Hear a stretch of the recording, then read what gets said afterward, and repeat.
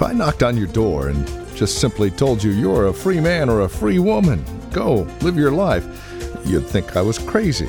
But if that door was a cell door and you were in prison, that'd be a different story altogether, wouldn't it?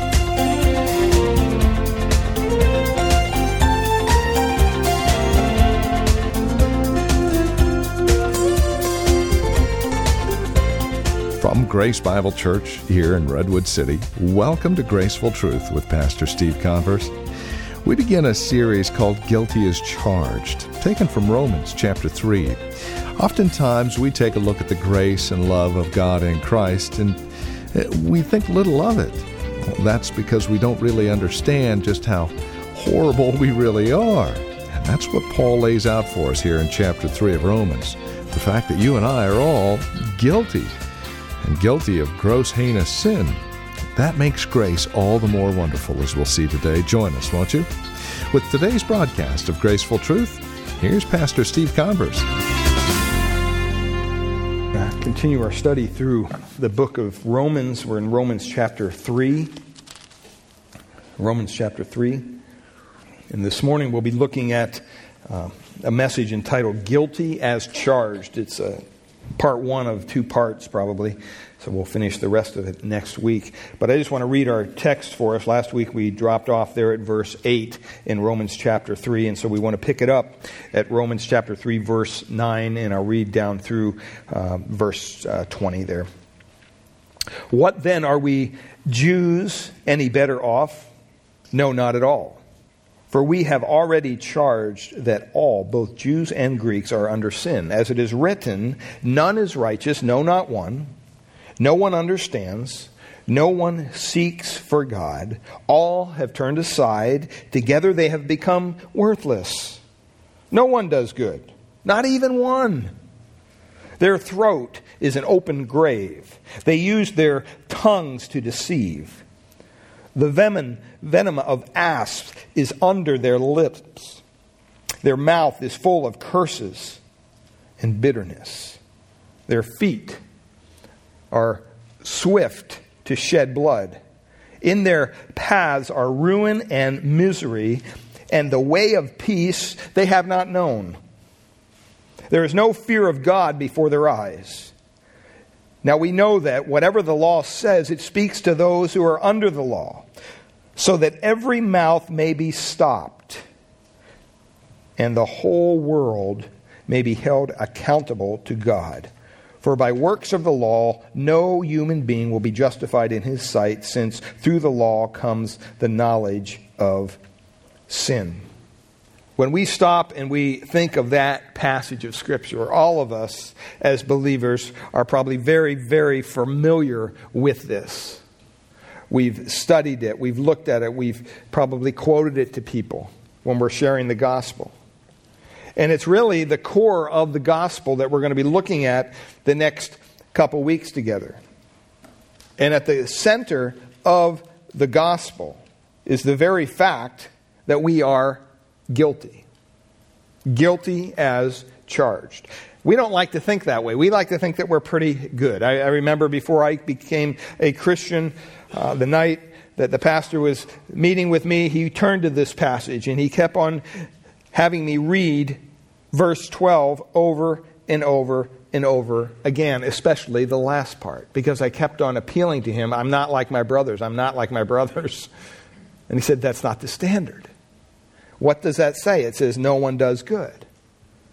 What do you think no one means? You don't have to be a Greek scholar to figure out no one means no one. That includes you. But I couldn't get it through my head. And it wasn't until the grace that we've sung about here this morning touched my heart and God opened my eyes to the glorious gospel of Christ, and I realized that I am guilty as charged. A lot of people have different ideas about guilt. It's one of those things that you don't like to live with, but you can't live without. Kind of like pain. Do you ever thank God for pain? Some of you older folks are going, no, not recently. You know, I went to a therapist on last Thursday for my neck. Put me through all this stuff and did some traction on it. I'm going again, I think Monday or Tuesday of this next week. and trying to figure out what's wrong, why it's so tense.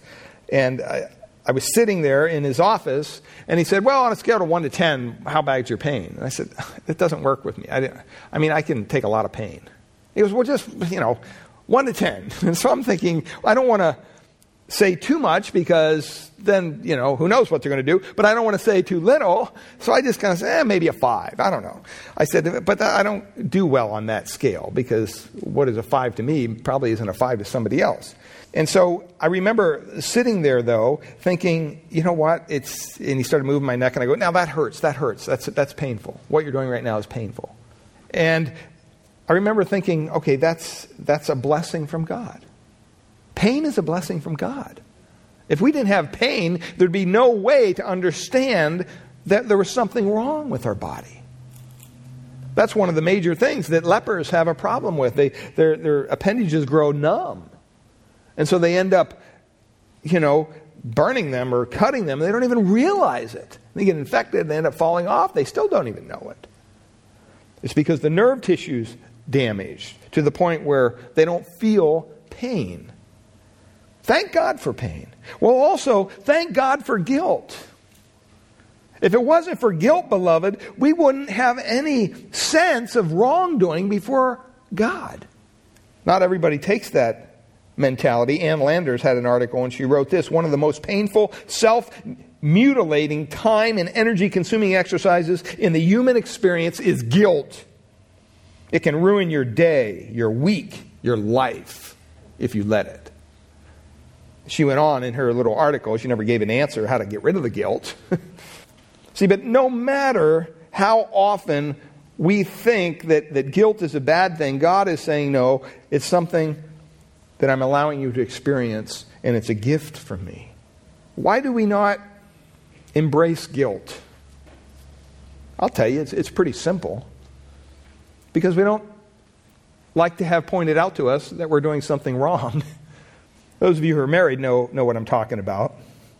When your spouse starts pointing out something that maybe you're not doing correctly or you're doing wrong, you don't sit there at their feet and go, tell me more, this is such a blessing. No. Yeah, I heard it before. Don't tell me, who do you think you are? Why are you telling me this? You get frustrated.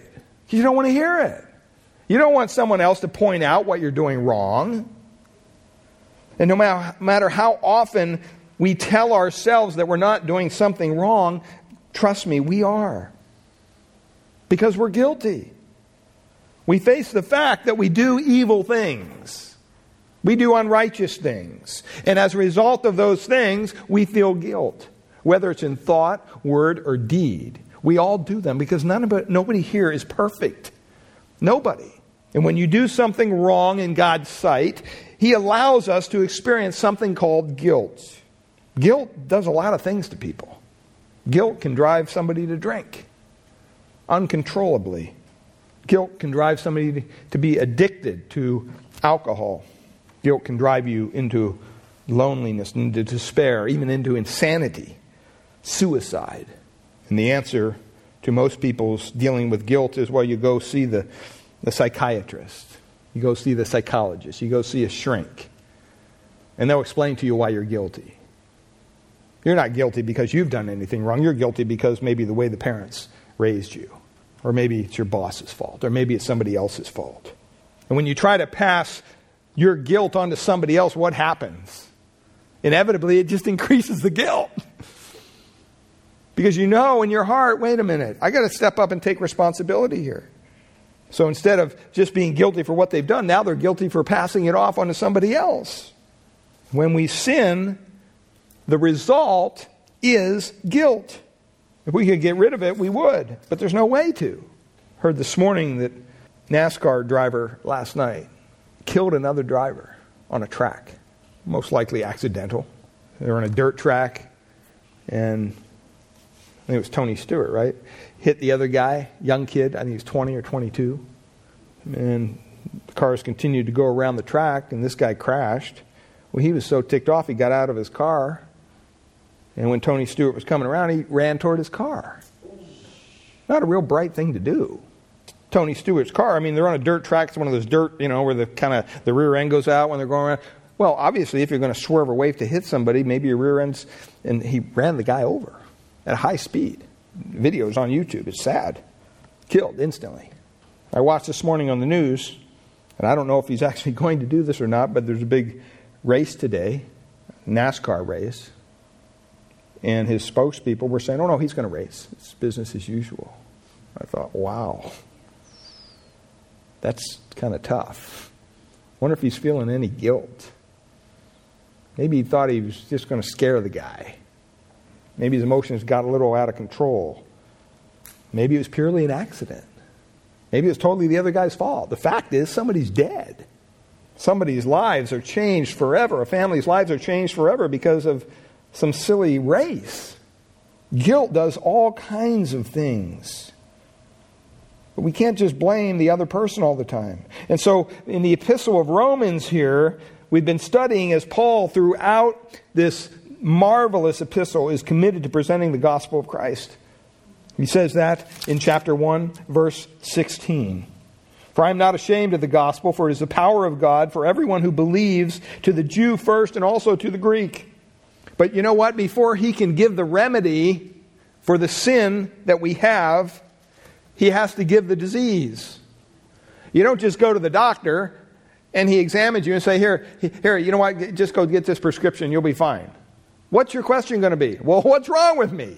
I'm not just going to take pills. Tell me what's wrong. You want to know the diagnosis. That's what Paul's doing here. And he began in chapter 1, verse 18, all the way through up until chapter 3, verse 19. And he basically openly condemns every human being who's ever lived on the face of the earth. And he's basically saying his message is all are guilty before God. That's the message. And that's what it says there at the end of verse 19. He sums up everything that's gone before. Every mouth is stopped, he says. In other words, you can't say, not me. Well, no, he's included everybody. There's no defense. There's nothing you can say at this point that will excuse you from the guilt of sin. There's no way to get out of it. There's no self-justifying words. So he says every mouth is stopped and all the world is guilty before God. See, that's the message of the gospel. That's intrinsic in the gospel. If we leave that part out, then the gospel's not the gospel, beloved. That is what the gospel first has to say to a man or a woman or a child. Is that, you know what? You're guilty before God. We don't exist as Christians here on this earth to go around and just tell everybody to be happy in Jesus and everybody's okay, you're okay, I'm okay, everybody's okay. Just come to church, you'll be okay. Just get baptized, you'll be okay. Just read your Bible, you'll be okay. God doesn't really look at you as sinners. He loves you. God is love. That's the message we hear taught in so many of our churches today. We're not here to say that. We're not here to bring that message to the ear of the sinner. We're here to say, you know what? You're a sinner. Deal with it. Oh, you can't? Well, guess what? I got some good news. I know somebody that can. How convenient. We're here to tell people that they have real guilt before God and that they're under His wrath, that they're under His condemnation. And that's what we've been seeing in these first 3 chapters of Romans. Over and over, Paul has just reiterated, nope, you're under sin, you're under sin. I don't care if you're Jew, Greek, whatever, pagan, you're all under sin. And we find it hard to admit that. Even as Christians, we find it hard to admit that. Because we like to present ourselves as good people. Dr. Barnhouse wrote this: it is only stubborn self-pride that keeps man from the confession to God that would bring release. But that way he refuses to take. And I love this illustration. Man stands before God today like a little boy who swears with crying and tears that he has not been anywhere near the jam jar. And who with an air of outraged innocence pleads the justice of his position in total ignorance of the fact that a good-sized spoonful of jam is fallen upon his shirt, under his chin, and is plainly visible to all but himself. Isn't that a great illustration? That's the sinner. No, it's the other guy. It's the other guy. It's not me. I didn't do anything. See, Paul knows the tendency to resist the reality of our sinfulness. And so he sums it up here in this portion of Scripture. He wants to make one final strong statement about the total sinfulness of man. And up to this point, he's argued from a lot of different angles. He's argued from creation. He's argued from the testimony of creation. He says that. He's argued from the testimony of history, of reason, logic, conscience. But now he drives the final nail in the coffin. Because you know what? He argues from Scripture. He argues from the very Word of God. And that's what he does here in chapter 3. I mean, if you look at our history, obviously man is sinful. You don't have to look far at that. If you look at reason, we can see that we're sinful. Conscience, all those things. And those are all true. But he says that's not good enough. I want you to hear it from the mouth of God, in the Word of God. The ultimate testimony. And so beginning in verse 10 and running down through verse 18, he quotes the Old Testament. That's why he says there in verse 9 or verse 10, as it is written. He starts.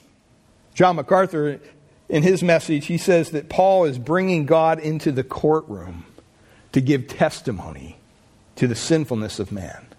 Can you imagine that?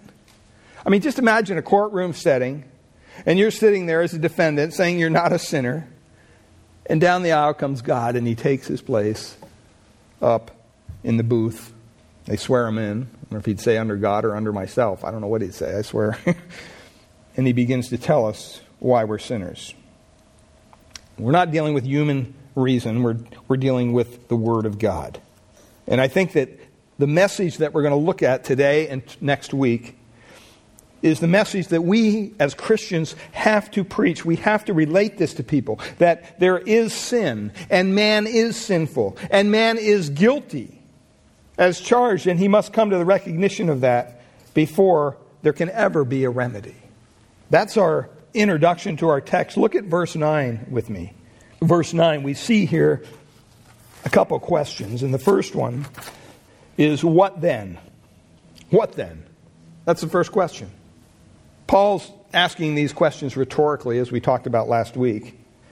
But he understands that his listeners are saying, okay, well, what's the situation here, Paul? What's the conclusion? All this stuff you're telling us.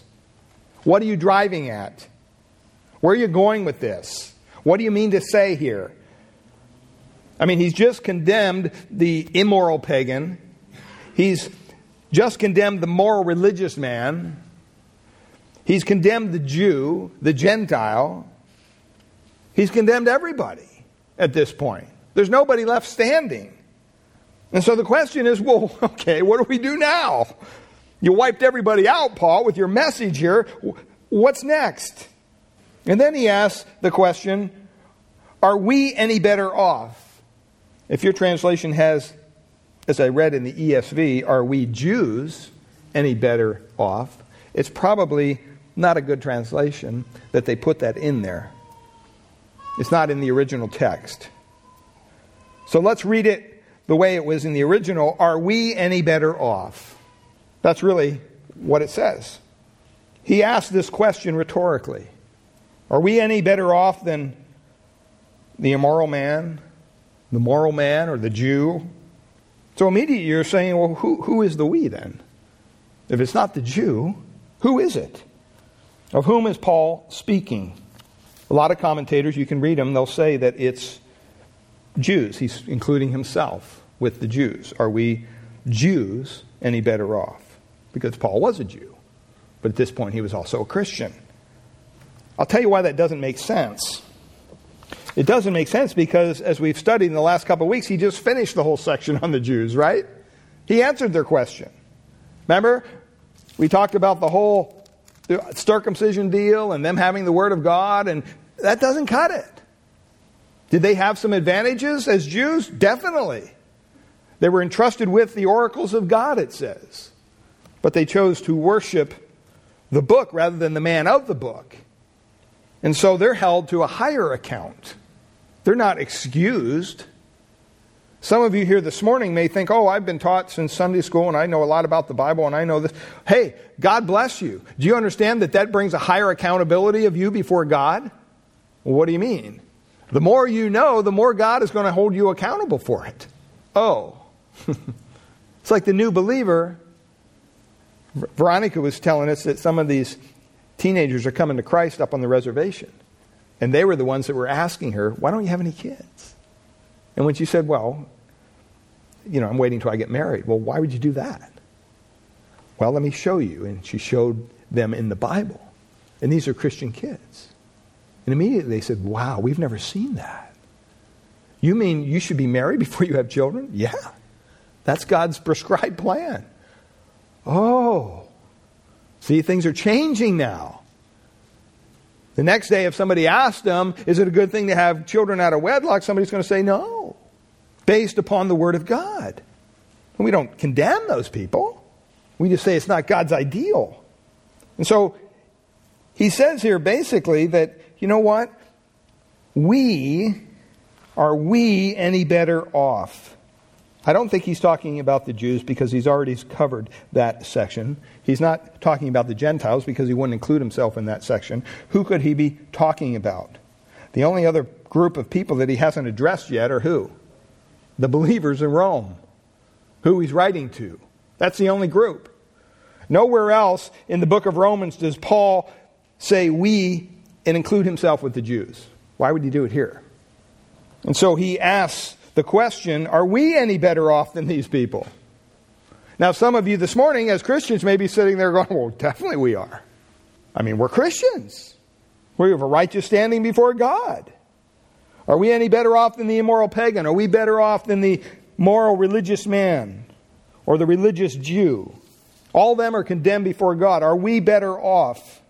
The question he's asking is this: are we some kind of elite group of people as Christians who are better off than anybody else? That's why we're Christians? By our nature? Are we better than the pagan? And that fits really back with verse 8. He says, and why not do evil that good may come, as some people slanderously charge us with saying. So some people thought that Paul and his followers were saying, oh, we're better than you. We're better than you. So they slandered them as a result.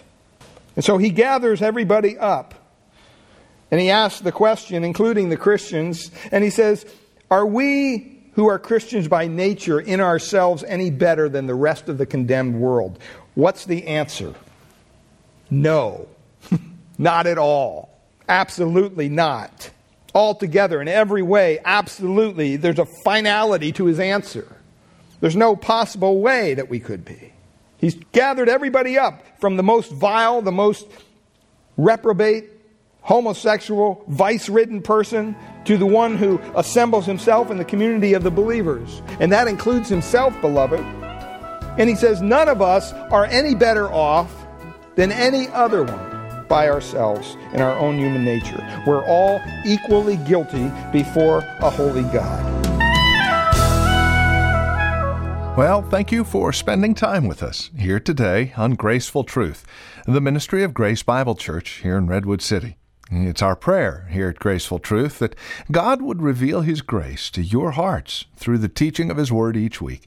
And we trust you're currently involved in a Bible teaching church in your area. If not, we'd love to have you come and visit us here at Grace Bible Church in Redwood City. We meet each Sunday morning for our praise and worship service at 10 a.m. We offer nursery care and Sunday school classes for our children up to grade 5. And if you would like to encourage us here at Graceful Truth, please give us a call at Grace Bible Church here in Redwood City. Our phone number is 650-366-9923. That's 650-366-9923. We meet at 2225 Euclid Avenue here in Redwood City. Directions are on our website, gracefultruth.org, or again, simply call 650-366-9923. That's 650-366-9923. And again, we'd love to have you join us for worship. Simply call for directions or go to our website, gracefultruth.org. While you're at our website, make sure to check out the resource materials available from us here at Graceful Truth, including past programs of Graceful Truth that you can download for free. gracefultruth.org is where to go. If you're writing to us, our address is 2225 Euclid Avenue. That's 2225 Euclid Avenue. We're here in Redwood City. The zip code is 94061. And again, our phone number is 650-366-9923. That's 650-366-9923. We thank you for spending time with us today and trust we'll see you next week at this same time for another broadcast of Graceful Truth with Pastor Steve Converse.